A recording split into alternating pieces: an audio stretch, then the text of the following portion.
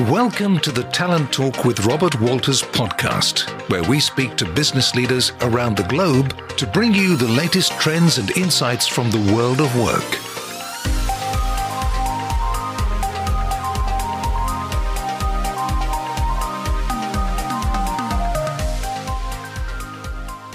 Hello and welcome to Talent Talk with Robert Walters and to our UK mini-series on equity, diversity and inclusion in the workplace. My name is Beth Tappington and I lead on a number of ED&I initiatives from our Manchester office, aiding our candidates and clients in best practice around hiring and recruitment with a focus on equity, diversity and inclusion. I'm very excited today to welcome Chun to the podcast. Chun Young Tang is the content marketer at Culture Shift, where he helps their mission to make places of work and study free of bullying, discrimination and harassment. He has a very keen interest in ED&I with a particular focus on EC discrimination representation. Welcome, Chun. Hi, thank you for having me.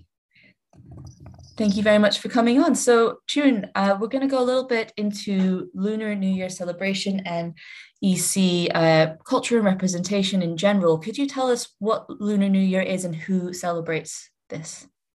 Yes, so Lunar New Year is a celebration based on the beginning of a lunar or lunar solar calendar across several different cultures and countries, particularly across East and Southeast Asia. So obviously it is predominantly celebrated in places like China, Hong Kong and Taiwan, and also countries such as Korea, Vietnam, Singapore and Malaysia, but also other countries around the world with a particularly sizable diaspora population of Chinese people, so even people in Thailand, in Philippines, and sometimes Japan also celebrate them as well. And it's just one big massive celebration to mark the start of a new year in those countries and cultures. And we talk about Lunar New Year as a more inclusive term because although many places and people and businesses have traditionally called it Chinese New Year, obviously that's not quite inclusive of everybody from those other places that do celebrate it. So Lunar New Year is absolutely more inclusive and diverse. Yeah, fantastic. And so you've gone over a little bit why it's important to bring attention to the celebration in relation to EC culture. Could you just tell us what EC stands for? The acronym, just for those who don't know. Yeah, so EC, ESEA, stands for East and Southeast Asian.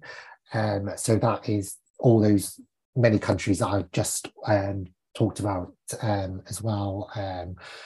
So there's a vast number of countries and territories around that celebrate not only Lunar New Year but other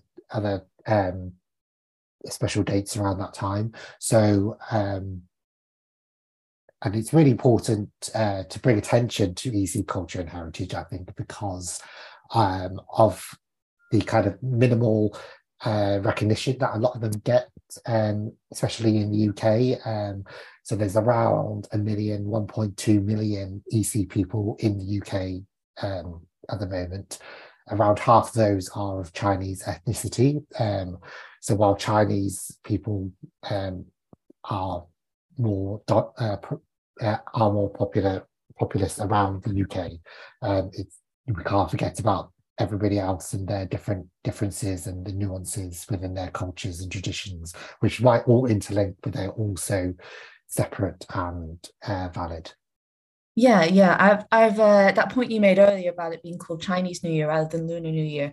That's definitely a term that I've heard before myself. So in terms of a D&I perspective, what can you do to make sure that EC people are included, and that we're not just pulling it down to one nationality? I think one of the main things is to just ask and listen to people from within those different cultures for input and opinions, and to talk about their experiences. Just ask them, do you celebrate it as well? How do you celebrate it? And things like that, and just to make sure people understand, and just to educate people on these things. So when you're talking about Lunar New Year, just to make it known that other people celebrate it and why it's called Lunar New Year, as I just mentioned. And so it's really important to just make sure that all the strategies are supportive, inclusive of all of those different cultures in some way or another. Yeah, definitely. And I guess outside of Lunar New Year, what are some of the challenges that EC people might face? Why is this something that you want to address?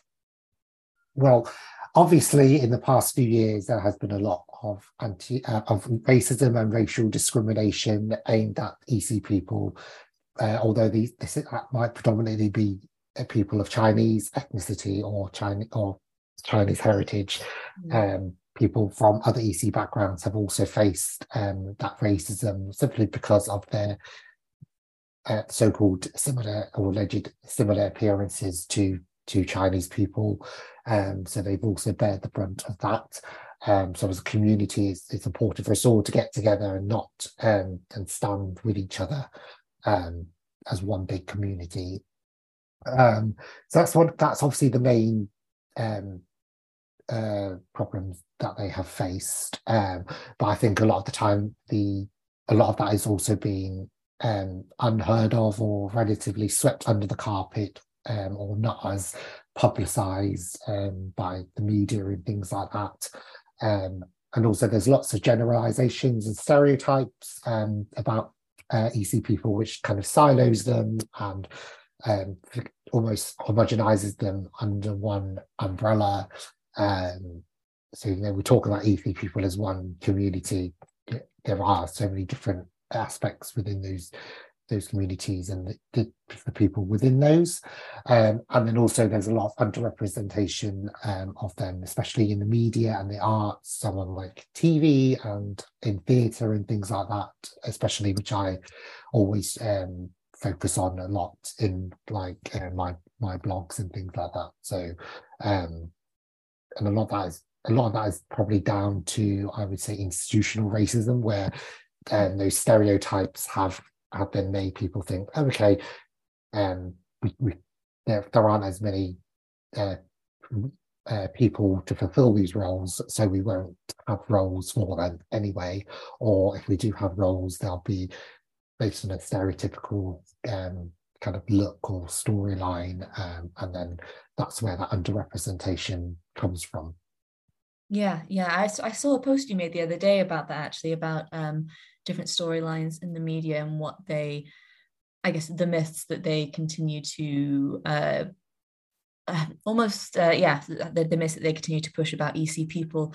One stereotype that you actually brought to my attention, June, I think I knew of the stereotype, but I hadn't heard the term before, of the model minority myth. Could you please explain what that is?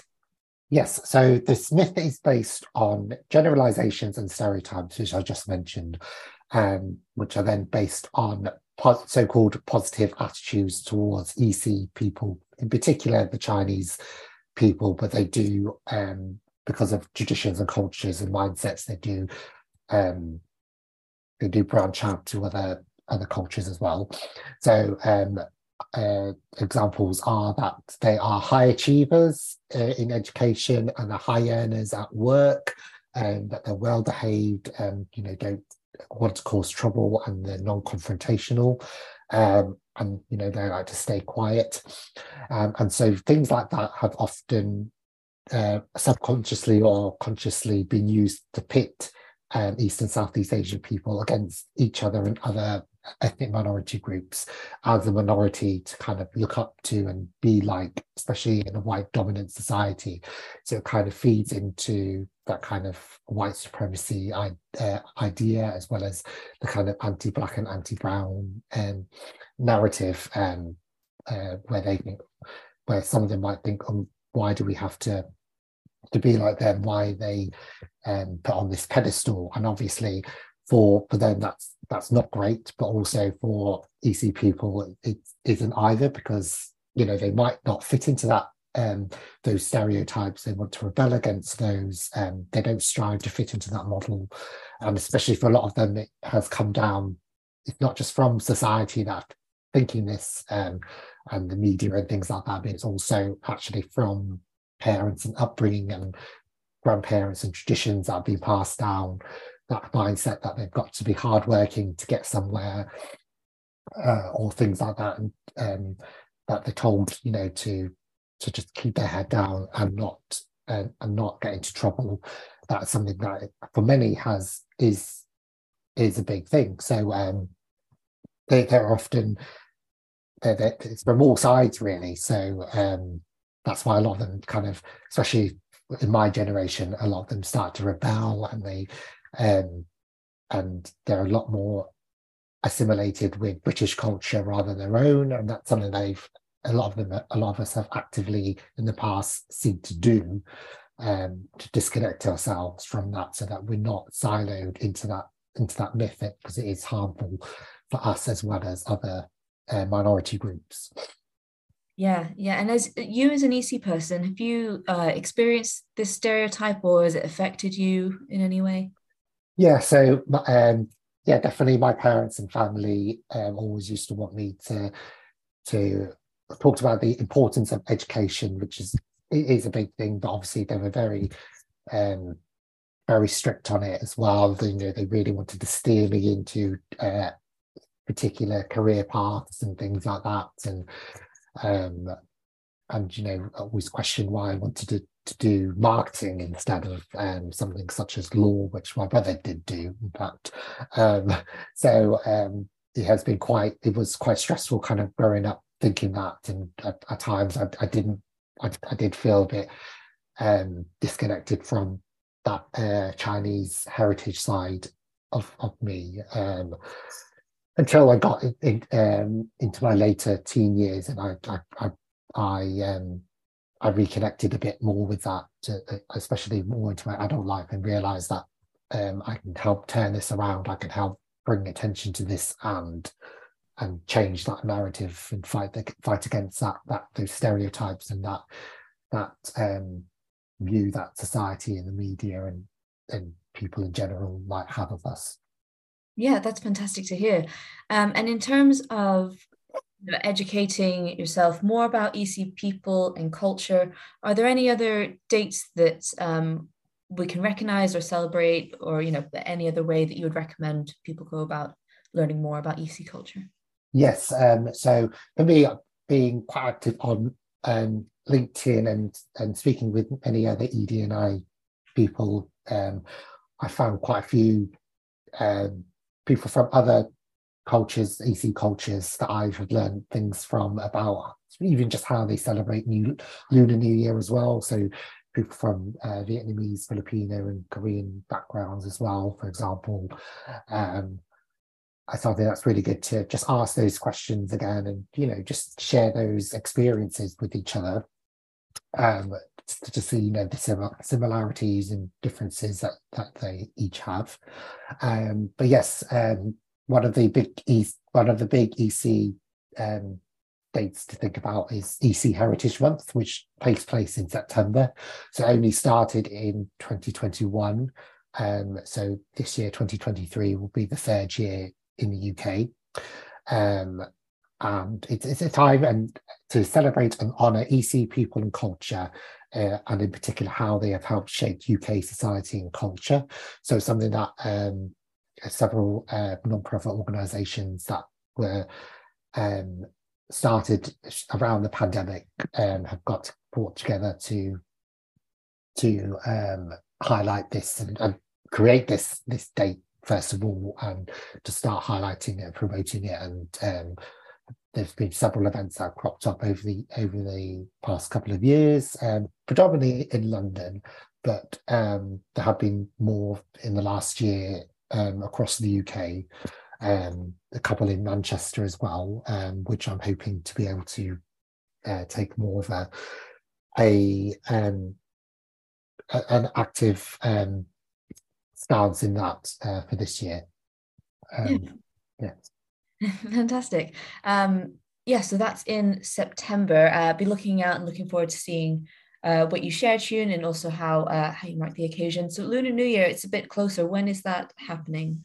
So it starts this year. It starts on the Sunday, the 22nd of January, and yes, so and in many EC zodiac calendars, that is the year of the rabbit, but I do believe it is the year of the cat, for example, in Vietnam. So that is one difference that you can example of a difference that you can see from them. And usually that is a 2-week or 15-day long celebration that ends with the Lantern Festival, which is a big big celebration at the end of those 2 weeks, halfway through that first month. And again, that's celebrated across the EC region and in different ways, again, by different cultures. But yes, that usually 14 or 15 days, but some of the cultures only celebrate the first few days, perhaps. Yeah, okay, fantastic. And I know you have an event coming up later this month to mark the occasion, but will you be celebrating this year outside of that event as well? Yes, I will be celebrating with family down in London around that weekend, actually, as well. And I'll also be doing a celebration at my workplace with Culture Shift, so doing sort of a lunch and learn to impart wisdom again on that diversity of Lunar New Year across the EC region, and hopefully that'll be really interesting for my teammates to learn more about that. Yeah, great to hear that you're sharing this with your colleagues and people at work, and that you're opening up in terms of how you celebrate and what you'll be doing around this date. So to finish off, June, I know you have an event coming up to mark this. Would you like to tell us a little bit about what that is, and if people can get involved or attend, how to do so? Yes, so on the 25th, that's a Wednesday of January, at the International Anthony Burgess Foundation in Manchester on Cambridge Street, we will be, myself and a few others will be organising and hosting a Lunar New Year event, which we've dubbed LNY times MCR. And that is about the power and importance of ED&I during Lunar New Year and beyond. So we will be having talks about the diversity of Lunar New Year across the EC region again, as well as a talk that I will be delivering on what xenophobia is. That's xenophobia is talking about East Asian hatred and fear of China and East Asian cultures and people and things like that, as well as debunking the model minority myth, which we have already just spoken about. And then someone else will be talking about how organisations and people can help support and include their EC colleagues in the workplace. So it'd be great for people to get together to learn a bit more about Lunar New Year, about the challenges that we face, as well as how they can fight those challenges, especially in place of work, and really support and include their colleagues who, if they're from EC backgrounds, they may have always felt a little bit unsupported, a little bit forgotten about, especially when it comes to ED&I strategies. And that is understandable in a way, because sometimes they're only the only person who identifies as EC in that workplace, or of very, very few. But I think it's absolutely important to not forget them as well when you're talking about Lunar New Year and just generally how you can support colleagues throughout the year. And we've also got some really great local caterers from across the EC region who are providing some great food, and also some great beverages from across the EC region as well will be available.